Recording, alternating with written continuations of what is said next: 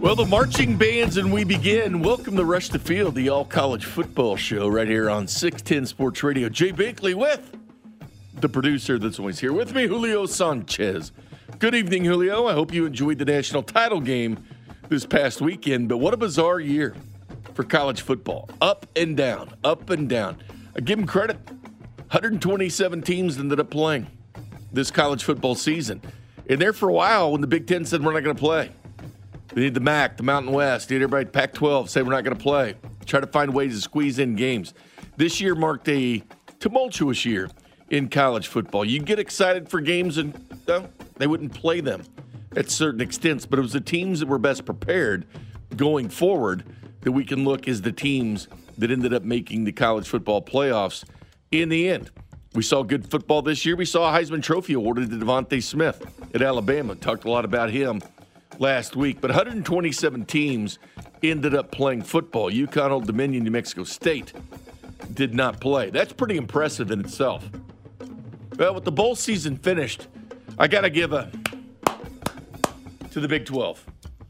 They really showed up. And keep in mind, they only played each other like all the other conferences did. They basically played each other. They were not looking for games. Well, BYU played everybody because they're not in a conference. Notre Dame actually went into the ACC just this year only. But the Big 12 finished 5-0 in bowl games. The only conference to be undefeated in bowl games. The other one, the glorious MAC, 2-0. But it was only 2 games. The Big 12, 5 games. The Sun Belt, how about the Sun Belt? Remember the first week of the year? Coastal Carolina doing their damage. Louisiana doing their damage. Arkansas State doing their damage at Kansas State. Bad weekend for the Big 12 against the Sun Belt, but they finished 4-1. The SEC, 7-2. And the national championships, the Big Ten finished 3-2. The ACC, 0-6 in bowl games. Not a good year for the ACC. Conference USA, 0-6 as well. Independence, 2-1. But what we witnessed was an Alabama takedown of the Ohio State Buckeyes in not even dramatic fashion. It was just an old-school beatdown between Alabama and Ohio State, 52-24. Alabama's one of these teams that boast the Outland Trophy winner in Alex Leatherwood. Landon Dickerson, the center, was the Remington Award winner. Now, he played one snap because he hurt himself, had to have surgery, one snap of the national title game. It was a team a lot of people are comparing to the 2019 LSU Tigers, where Joe Burrow threw 60 touchdowns. Amazing team. Jamar Chase won the Biletnikoff Trophy as the best receiver in the country, opted out this season. Justin Jefferson, part of that group, we know how good he is. But the Heisman Trophy winner, Devontae Smith at Alabama. And you can make an argument that Jalen Waddle is just as good or better than Devontae Smith. They're both going to be first-rounders. Devontae Smith will be higher than Jalen Waddle, but he did get hurt this year. Toughed it out and played, cut 3 passes for 34 yards. A lot of people thought he should have opted out of that game for Alabama. Davey O'Brien winner. And Mac Jones, what a story he is. 3-star quarterback. I've heard a lot of, Alabama gets the 4- and 5-star kids all the time. It's a 3-star quarterback. Mac Jones. Justin Fields had a lot more fanfare coming out of high school than Mac Jones, who came in the same recruiting class that Tua did. Fesco in the Morning has a running gag every Monday, Julio. I don't know if you've heard this, but Fesco will text his partners on that show, Josh Klingler and Ryan Wachowski, when he thinks the game is over. It could be 7-0, 14-0, whatever. This is when he says the game is over. This is when I thought the game would be over. The kick will be going right to left as you listen in at home on a beautiful night to settle the national championship game. We're underway as Reichert's kick goes to the goal line. Fair catch made by DeMario McCall, and that will give Ohio State the football. The opening kick. There was no way. Ohio State had to get a waiver to play in the Big Ten title game. I'll give them full credit. That first-round playoff game against Clemson, give them all the credit. For the last 5 years, Clemson's been in the college football playoffs, including 2 national championships in that game. But it was all Alabama. And a lot of it was, well, record-setting performance in the first half. 215 yards on 12 catches. 12 catches is a title game record. 215 yards, a title game record. 3 touchdowns as well. Devontae Smith lived up to the Heisman hype. Here was his first touchdown for Mac Jones. Play action. Mac looks, floats it out left side. Devontae angles toward the corner of the end zone. He is in. Touchdown, Alabama. Touchdown, Alabama. 5.5 yards. Nice touch pass by the quarterback. But Ohio State would come back, tie it up. So Alabama basically went Mac Jones back to Devontae Smith. Alabama on a second down play. Mac looks wide open left side. Najee out of the backfield makes the grab at the 10. Cuts inside the defense. He'll fire forward. He's got a touchdown. They lost him out of the backfield. 26 yards. Mac to a wide open Najee. And once the defense... Oh, excuse me, that was Najee. That made the score 21-14. Here's the second Devontae Smith touchdown. Devontae in motion from the far side to the near. He goes back, then he comes back again to the near side. Here's the throw on the out route. It's caught and taken in for a touchdown by Devontae Smith. He put everybody in motion, back and forth and back and forth. Finally, Binks just couldn't quite keep up with the play, and Devontae's got himself another touchdown. 28-17, that made the score Alabama. Mac Jones would go straight back to Devontae Smith. This is all the first half, ladies and gentlemen. Second down and 8 from the 44-yard line. Mac straight drop. Mac looks long. Mac finds Devontae behind the defense. He is in for a touchdown. Thank you, Mr. Heisman. Thank you, Mr. O'Brien and Unitas Award winner. What a combination. 44 yards, touchdown, Alabama. The voice of Eli Gold, no relation to Alex, from the Alabama Football Radio Network. But it was the Najee Harris show, the Mac Jones show, and Devontae Smith. He did end up getting hurt his finger, third quarter. Didn't play much of the second half. Played a little bit of the third quarter, but not much. But in the end, it was Bama Roll Tide. 2 seconds, 1, and that is it. The final score, Bama 52, Ohio State 24. Alabama does it. 10 regular season SEC wins, an SEC championship, a Rose Bowl championship, and national championship number 18. 13-0, absolute perfection. Nick Saban all smiles after the game. Well, to me, this is the ultimate team. All these guys bought into everything they needed to do to be the best players that they could be. There's more togetherness on this team than almost any team that we've ever had. And they had to overcome and persevere so much adversity through this season, and they've done it magnificently. And I'm so proud of this group for what they've been able to accomplish and going undefeated and winning a national championship. So I was up pretty late that night. Watched the post-game interviews, watched Scott Van Pelt, that always is the national championship coach, on with him. And there was Nick Saban. Now, keep in mind, this is all before I watched the Tiger Woods documentary, part 1 of 2. Don't know if you've seen that yet, but it's excellent. And Tiger reminds me a lot of Nick Saban. These guys that want to win at all cost. Nick Saban made a lot of sense. I even likened this to the Kansas City Chiefs. Those that handle disruptions the best are the teams that are standing at the end. Well, I think this team, I told this team in the very beginning when we knew we were going to have a lot of disruptions that the team that handles the disruptions the best is the team that's going to have the best chance to be successful in the end. And this team really did it. And if you talk to the players, they actually say that a lot of the disruptions and a lot of the things that we weren't able to do, whether it was spring practice or summer conditioning or whatever it was, actually made the team closer. And we became a better team because of some of the disruptions, which I was actually surprised to hear, but certainly they demonstrate that in the way they compete and play. This was a year of self-sacrifice. This was a year where players couldn't go really see their families. This was a year where a lot of players couldn't go out to the bars, couldn't do the things, go to the restaurants, the mall, whatever the college kids do. They couldn't do a lot of that because it was, well, focusing on a national title. Coming back and playing was a sacrifice. A lot of guys opted out. Those that came back for a purpose, raise their draft stock, and, of course, win a national title, which with Alabama was something because, I said, Landon Dickerson, people weren't even sure he was going to suited up, took the final snap, won the Remington this year. Jalen Waddle came back from a broken ankle, had a hell of a year. It's going to be a first-round pick, still wanted to play in that game. But as Nick Saban says, when things are taken away from you, you really appreciate the things you have. Well, I think sometimes when something gets taken away from you, we all have a lot more appreciation for it when we get it back. And there was no question that that was the case this year with this team. And I think that may have been some of what made this team closer, because they realized that, hey, we may not play this year, we may not be together. They didn't know what for sure the future was going to bring. And I think when they all did come back, they really appreciated that we had an opportunity to play and wanted to do all they could to have success, and they certainly did it in a very fine fashion. Nick Saban passed Bear Bryant with 7 national titles. Now, Bear Bryant won 6 with the University of Alabama. Nick has won 6 with the University of Alabama, 1 at LSU. So the confetti's falling on his head.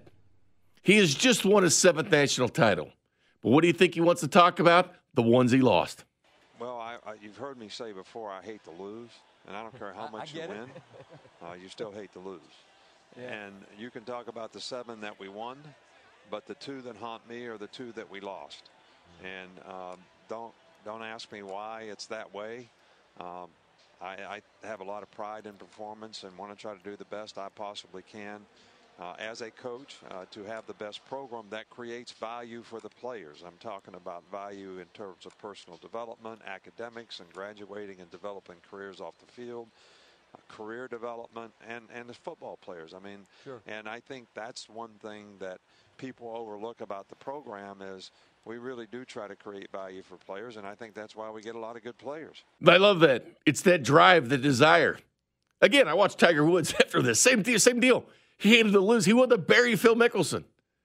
He wanted to beat him on 18, wanted to beat him at the Masters. It was unbelievable stuff with Nick Saban. And a lot of teams, people have been arguing the fact, is this the best team ever? Paul Feinbaum thinks it's the best Alabama team ever. Told Mike Greenberg on Get Up. Easily. Just the offense alone answers the prize. I mean, he's had better defenses. That goes without saying. He's had some of the greatest defenses in college football history. But this offense is unparalleled.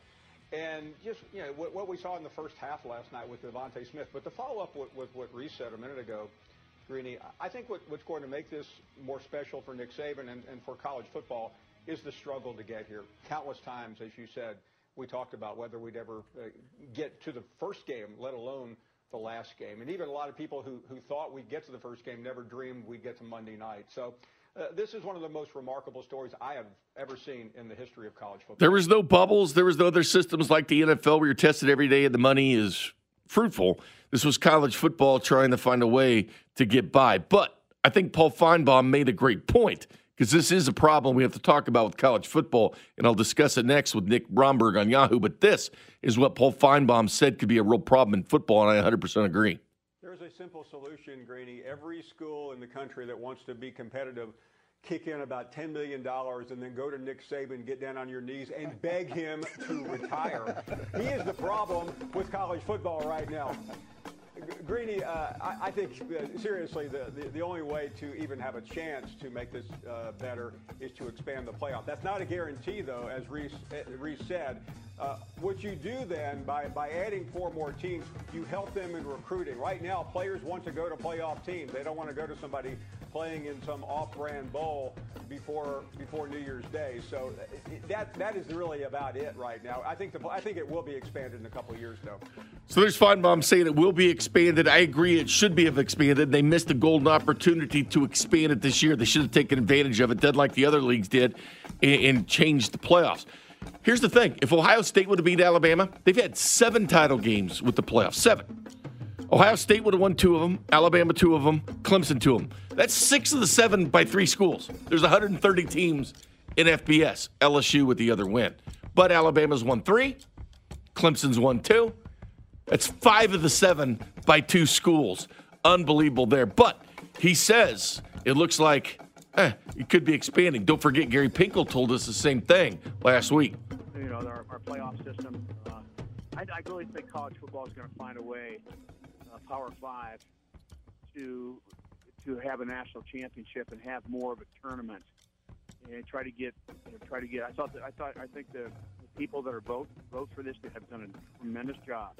But I think we got to say, hey, let's find a way to get 10 or 12 teams into that championship, and just it's like the postseason again. like the NFL. They're in the playoff season. It'll be the same thing for Power 5 football, and all the determination of the winners will be done on the field. So I think that's something that's down the road. It's going to happen, and I think it's pretty exciting. So there's Gary Pinkel saying it's going to happen. Paul Feinbaum thinks it's going to happen. We'll ask Nick Bromberg at Yahoo Sports next if it will happen. You're listening to Rush the Field with Jay Binkley, 610 Sports Radio.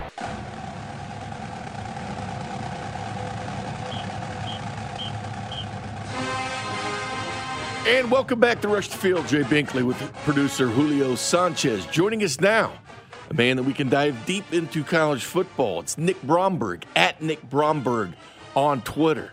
College football at Yahoo Sports CFB, and NASCAR for Yahoo Sports as well. What's going on, Nick? What's happening? How are you, Banks? Nick, do we have a problem? Because, all right, if Ohio State would have won, 3 teams would have won 6 of the 7 championships that we've had so far in college football with the playoffs, the other one being LSU. Now, as we sit now, 5 of the 7 years have been won by 2 schools. Feinbaum, I had played some audio earlier where he said, hey, these recruits are going to start going and playing for these college football playoff teams.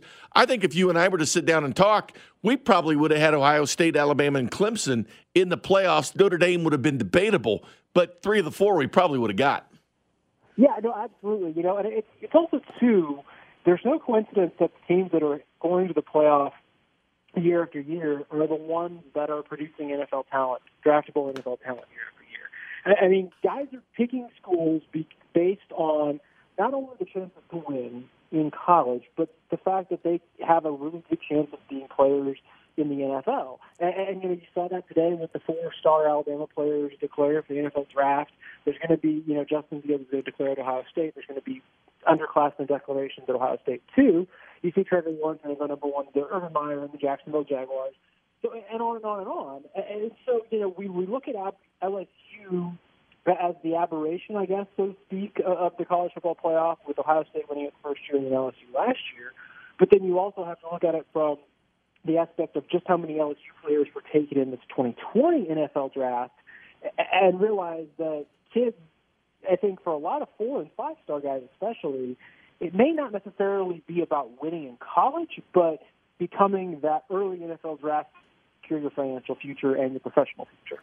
Speaking of Urban Meyer, you brought him up. He becomes the 12th coach since 2000. Field Yates had it earlier on Twitter, but 12th coach since 2000 to join the NFL ranks from the college football ranks. Now, this will be less pressure. There's no recruiting. There's no talking to booster clubs. It's going out and using the $70 million under the cap space, taking whatever quarterback you want in the draft, which is probably Trevor Lawrence. What do you think about Urban Meyer not going back to college, going back to the pros? And is this short-lived and he heads back to college in, let's say, 3 years? I think he's done as a college football coach. And I think some of that will have to do with the name, image, and license changes that are around the horizon, whatever that horizon may be, given that the NCAA keeps tabling this. But also, I think because of the recruiting aspect of it, and I think he wants to try his hand at coaching football without having to recruit 80% of the year, recruit high school athletes. And I also think, too, this is a job that he doesn't take if there's no Trevor Lawrence to head to Jacksonville. He's in a situation where he has a franchise quarterback basically going to be on that team come April of 2021. So this is I think San Diego was an appealing job. I know we interviewed out there. That was an appealing job, too, because you had a franchise quarterback already there in Justin Herbert versus, say, a market like the Jets. And I don't think New York would have been an option given, Urban Meyer's. We all know that his stress levels and his health issues that have come with that. To me, I think the biggest question is, who does he hire to run the offense and the defense? I think he's going to want some people with NFL experience, because you can't have a staff without some people at the high level with NFL experience. And also, too, how is Urban Meyer going to adjust to losing? And, this is a guy famous for just absolutely being traumatized every time his team lost. Urban Meyer, 9 losses, the head coach, at Ohio State. So how he's going to probably end up losing more games in Jacksonville in his first year than he did in his entire Ohio State tenure. How is he going to handle that as a coach, and then more importantly, quite frankly, as a human being in terms of managing his stress level and his health? Because, he does have that arachnoid cyst, which is what caused him to step away at Ohio State. What did you think of the title game? I mean, well, first of all, what did you think of the title game with Alabama and Ohio State? Obviously, Alabama team was loaded. Because I want to get your, just how tough it was, just to endure the college football season. The Alabama had their challenges, but as Nick Saban said, those that handle disruptions the best will end up on top.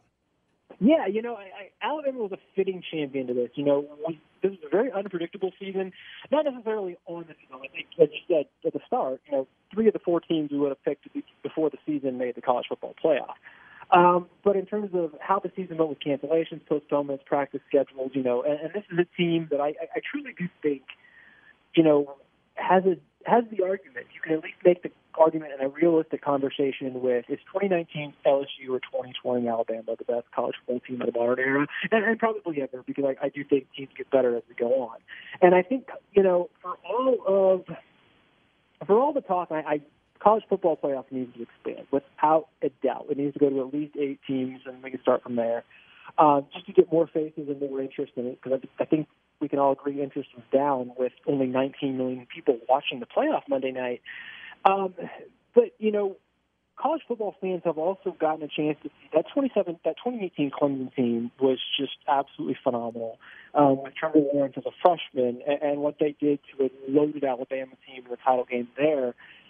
We have seen, I think, 3 of the best college football teams in the last 2 decades win the championships in the last 3 years. And I do think, when you look at Alabama, when you look at just what Devontae Smith did, I mean, he had his LeBron moment in the title game. And, when you look at this and say, we have witnessed 2 of the best teams in college football history to play over the last 2 seasons.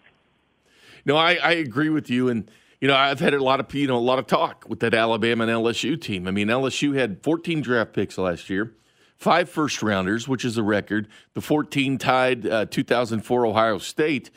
Yeah, but I think the offensive line would favor Alabama with Leatherwood and Dickerson. I think Najee Harris and Clyde, a split. And you could even argue, okay, Jamar Chase won the Biletnikoff, opted out the season, Justin Jefferson. But with Alabama, you had Devontae Smith and John Mechie, and you had Jalen Waddle, who got hurt. And had Waddle been healthy the whole season, I'm not sure Devontae Smith even wins the Heisman. It's a great question. If a lot of people thought that Waddle and Smith were on level playing fields before Waddle's injury, and obviously Smith took over and just was absolutely unstoppable. And you're right. You take Joe Burrow at quarterback, I think, over Mac Jones. And no disrespect to Mac Jones, who threw for 4,500 yards and a 77% completion percentage. I mean, just absolutely unreal. And you said at LSU, 5 first-rounders. This is an Alabama team that, quite frankly, I think has a chance for 6 or 7. Because you look at... Yeah, I think so, too. Yeah, Leatherwood, I think, is an absolute first-round pick. And you put him, the 4 guys who declared today, Mac Jones, Jalen Waddle, Christian Barmore, Patrick Surtain. I think they all have good shots to go in the first round. Surtain's a lock. I think Waddle and Devontae Smith are locks. Yes, exactly. And Barmore, Mac Jones a lock. Down the stretch. Mac Jones is the interesting one to me. I wonder how pro scouts are going to view him as we start to kind of go through the scouting combine, because we all know that the knocks against players are going to come out. I can see Mac Jones being the back half of the first round kind of guy, and in the sense that he doesn't have the dual threat that Zach Wilson or Trevor Lawrence can provide you, not even Justin Fields or Trey Lance. But I think people are going to see enough of the way that his accuracy, he throws. Mac Jones throws a hell of a deep ball. I mean, one of the best deep passers in college football this year, just phenomenal with that. I think if I had to guess what the prediction would be on Mac Jones in terms of his knock going to the NFL, is going to be his production with a pass rush. Because, as we just said, that Alabama offensive line was absolutely phenomenal. He did not get pressured that often. I think scouts, that would be the one drawback for him professionally is, he played behind just an iron wall. what is it going to be like when you start seeing blitzes up the middle in the NFL level? Nick, it's always fun to talk to you. I've had a lot of fun this year with college football. It's time to watch some NFL playoffs this weekend, as we did last weekend as well, and have a lot of fun with that. I'm curious to see what Urban Meyer does at the pro level. But Nick Bromberg from Yahoo Sports, always good to talk to you, my friend. Hey, thanks for having me. And got to savor this on Saturday. It's going to be the last time we've had football every Saturday since August. I know. Our last time. I know. On Saturday. I know. It's a sad day. It is. All right, we'll talk to you later, my man. We'll see you. There's Nick Bromberg right there. Coming up next, Kansas State has been invited to play in the Kickoff Classic at Stanford. They're moving the game from Manhattan to Arlington, Texas. There's only one guy to talk to about this. Send the bat signal to Manhattan, Kansas. John Kurtz next. You're listening to Rush the Field with Jay Binkley, 610 Sports Radio. And welcome back to Rush the Field. Jay Binkley, Julio Sanchez producing. Time to go out to Manhattan, Kansas. Talk to the sports director at K-Man there. Also does Faithful to Her Colors podcast on the 435 Podcast Network. All K-State all the time, and a kind contributor to this program throughout the year. What's up, John? Not too much, Bink. How are you, my friend? Well, good. We've already hashed out the season and what the 2020 season was with all its challenges that it presented a lot of the local schools. But there was news with the K-State football program yesterday, and I know they're taking a game out of Manhattan, and it kind of sucks, but it's the right thing to do. Kansas State will kick off the 2021 season September 4th against Stanford at AT&T Stadium in Arlington, Texas.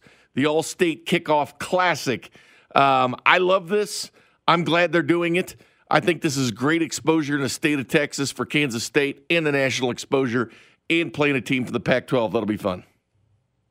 Couldn't agree with you more. It's been a really polarizing topic with K-State fans because you are, as you said, taking a game out of Manhattan. You are taking a game away against a Power 5 opponent and a decent name, which doesn't happen all that often. And the thing that's made it more complicated is doing it in light of the pandemic. So you have a business community around Manhattan that is really hurting because they didn't get the opportunity to have typical game day atmospheres, like all the bars and restaurants and everything associated with K-State football. Just they did not make the same amount of money this year because of limited attendance. Now, there's a lot to consider here. I'm with you. As I said, I think it's the right move. I think you need to do it. One, K-State's getting a $2.8 million guarantee, which is a lot big. of money. Yeah, $2.2 million net is what K-State's anticipating here. And the word that they have given is that they typically net around $500,000 from a home game, so you can do the math there and see how much K-State's recouping for themselves as an athletic department, which is a part of this, right? Yes, you'd love to be able to help out the Manhattan business community, but K-State Athletics is also taking a big hit financially themselves.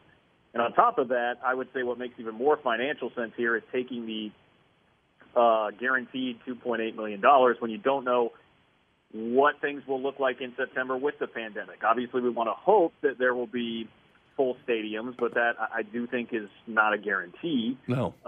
So go ahead and take that money right now if you can. The other part of it is I love it just from a competitive standpoint, what it can do to help your program. You get to go play one of these games. I mean, the teams that have played in this thing at AT&T Stadium since it started back in 2009, I believe was the first one. I mean, it's Alabama, LSU 3 times, Michigan. I mean, USC was supposed to play Alabama there this past year.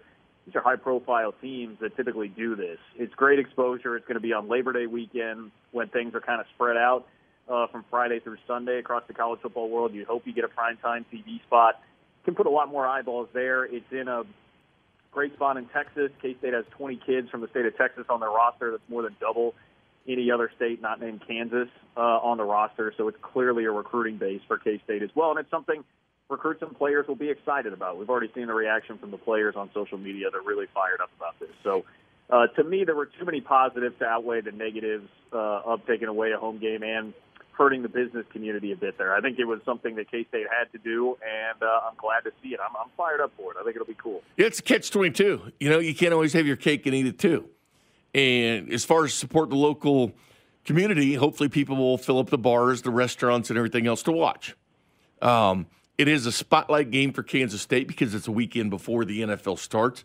You mentioned the players on the roster from the state of Texas. It's obviously a fertile recruiting ground, and it is important for those guys to play in their home state, playing at Jerry's World there down in Dallas. That's a big deal for those kids. They didn't get to go to a bowl game this year because they decided not to because they had the COVID issue. So it's kind of like starting off with a bang. And as you're right, we don't know. We don't know if there's going to be full capacity, 70%, maybe 60%. We don't know. We don't know what it's going to be. Now, hopefully, at some point during the season, we see full stadiums again. But as you said, there's no guarantee for that, but there's a guaranteed check for Kansas State. Yeah, and another part of this, too, a couple of other factors. One is that K-State already has a really home-heavy schedule next year. So they were going to, with the Stanford game, have 8 home games, which is one more than typical. The high mark typically would be. Like right now, it's been going back. You'd shoot for 7 every year, and that's how the season ticket packages are sold, based on having 7 home games. But some years, like last year, K-State only had 6 with the way that things worked out. The Big 12 split, going from one year having 5 home games, one year having 4, tilts in K-State's favor this time around. So you had basically an extra home game to play with, and that's why K-State had been they had this in the works for at least a year. I mean, it was about a year ago that we first started to hear some whispers of this, and I thought it was going to happen pre-pandemic. Obviously, it didn't. But the other thing here is, for the businesses, you are, again, getting 7 home games, still a normal home schedule, and then you hope that things like this can start to push you down the road of elevating the status of the program. And if that works, if that does elevate the status of the program, that creates bigger business out of K-State football for everybody. A rising tide lifts all boats, right? And if K-State football is humming and becomes a better program and has a bigger profile because of doing things like this, there will be more money to be made in the long term for a lot of different businesses and the whole economy in the city of Manhattan around K-State football as well. Yeah, and obviously that's very important. And the fact is, 2 things drive college football: money and recruits. And it's a great opportunity. As Gene Taylor, the AD, said, the idea of taking a home game away from Manhattan was a big decision. Says our student athletes will have the opportunity to play in one of the world's finest venues. 7,000-plus alums in the area that will have an opportunity to go watch Kansas State. As you mentioned, big dogs have played in this. Alabama, Michigan, Auburn, Wisconsin, Oklahoma, LSU, Oregon, and Florida have all played in this game. So K-State gets to put their name amongst some of those teams that have been invited for the Kickoff Classic. Yeah, and I think if you think about the exposure this game can potentially provide, and then juxtapose that against what happens if you do stick with that game just being in Manhattan. K-State's played a lot of 11 a.m. kickoffs lately. There's no guarantees on what that would be, but that feels to me like an 11 a.m. kickoff.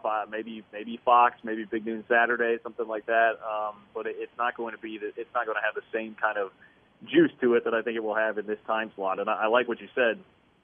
College football is absolutely driven by money and recruiting, and the money is definitely right here. And this is something that's going to be a bigger recruiting advantage, undoubtedly, than just playing another home game. So, it's one of those things you have to bite the bullet, I think, with the fan base, and it's been pretty split. I mean, I put out a poll. It was almost dead even. One side started in front, and by the end of the poll, the other side had surged just in front. So you're definitely going to hear it from some of your fans who really love the home games. They wanted the excitement of all of that in addition to the business concerns. But, man, at the end of the day, the fans will be happy if you win, and to win, you need to recruit. And now you see, like, the whole domino effect in the road that we're going down here with this. Let me ask you one more thing before we let you go, John. The quarterback situation, Jake Rubley, highly touted recruit, coming to Manhattan. He played in Colorado, but then he had to transfer to Des Moines where he could play football. And we've seen guys in the Kansas City area do the same thing. He's going to be in Manhattan. Will Howard's in Manhattan. Skylar Thompson coming back to Manhattan. What's the quarterback situation looking like for the Wildcats? Well, it's very intriguing. I mean, I think it's definitely – Skylar Thompson's going to be the guy. It would take a monster performance from Rubley or Howard to unseat him. But, I mean, if you're a fan, you can start to dream, right, with Rubley coming in. I think the one thing I caution fans with as far as that is concerned, he is a 4-star recruit. He is somebody that had an LSU offer and a Michigan offer, the highest profile recruit K-State has had since Kansas City's own, well, Grandview, I suppose, but Josh Freeman. Back about 15 years ago. I just worry about the expectations being a little too high for him because K-State is not used to having recruits of that caliber. I mean, you take a quarterback of Rubley's caliber and throw him even at a a place like Oklahoma State, they've had some players that are of that ilk. There would still be excitement about them, but not quite to the level that there is here at K-State where, frankly, at the end of Bill Snyder's reign, they just weren't recruiting anybody anywhere close. So I think the expectations will be very high for him. We'll see how quickly that all plays out. All the indications are that he'll be good. He's got an NFL father, NFL quarterback father. So he's someone that's grown up with the game and seems very sharp, poised, just seems like he has a lot of charisma, and getting a chance to talk with him here fairly recently. I think the forgotten man is Will Howard. Yeah. Everybody's excited to have Skyler back. Everybody's excited for the future and what Rubley can bring. But here's a guy in Howard who started the second half, well, more than the second half of the season, really two-thirds of the season last year, and handled himself very well, both on and off the field, but in particular on the field for the first handful of games before things really fell off. And keep in mind, he was here in spring, but he didn't get any semblance of a spring practice at all. In fact, I was out working out at a local soccer field at one point during the pandemic, and I saw Will Howard coming over to throw balls. I mean, that was his spring practice. So he did not get any real semblance of what somebody should. So he'll have a chance to do that, and he'll get every opportunity, I'm sure, to put himself into that race. But that, no doubt, will be something that garners a lot of headlines. John Kurtz, sports director, K-Man in Manhattan. Check him out on Twitter at JL Kurtz for all things Kansas State Wildcats, including Faithful to Our Colors podcast on the 435 Podcast Network. Thanks a ton, John. Hey, anytime, Bink. Always appreciate it. There you go. Nice talking to John Kurtz there. Big contributor this year. He was my K-State guy. Pinkel was a Missouri guy, and Alex Gould was a KU guy. Well, this was news for Kansas State, plus Darren Sproles going into the College Football Hall of Fame. How about that? That's something remarkable there. Coming up next, we'll kind of encapsulate what 2020 was in college football. You're listening to Rush the Field with Jay Binkley, 610 Sports Radio. Welcome back to Rush the Field. Jay Binkley, Julio Sanchez. Full day of football on 610 Sports Radio tomorrow, beginning at 5 a.m. Pete Sweeney, Dusty Likens, Run It Back playoff special. Then, of course, Brandon Flowers joins Fesco in the morning at 6:45. The voice of the Chiefs, Mitch Holtis, at 7:30. And 11 o'clock on Cody and Gold, Pete Sweeney. Then, at night, a fun show, Bink at Night. Got Kurt Warner, it's Hall of Fame edition. Kurt Warner and Michael Irvin to talk about the Chiefs playoff game. And we'll also talk to Michael Borman out in Cleveland. And two guys in a brewery with Goat Brewing in Lee Summit. Nivens stops by with us there, so that'll be fun. But a wild year in college football, and the excitement of next year is there. I mean, Missouri wasn't able to play in their bowl game because of COVID issues. And you look at this year, the second signing day will be on Wednesday, February the 3rd. 247 has Kansas State's recruiting class at this point, 17 commits, 52nd in the country. Missouri ranked 27th in the country with 22 commits.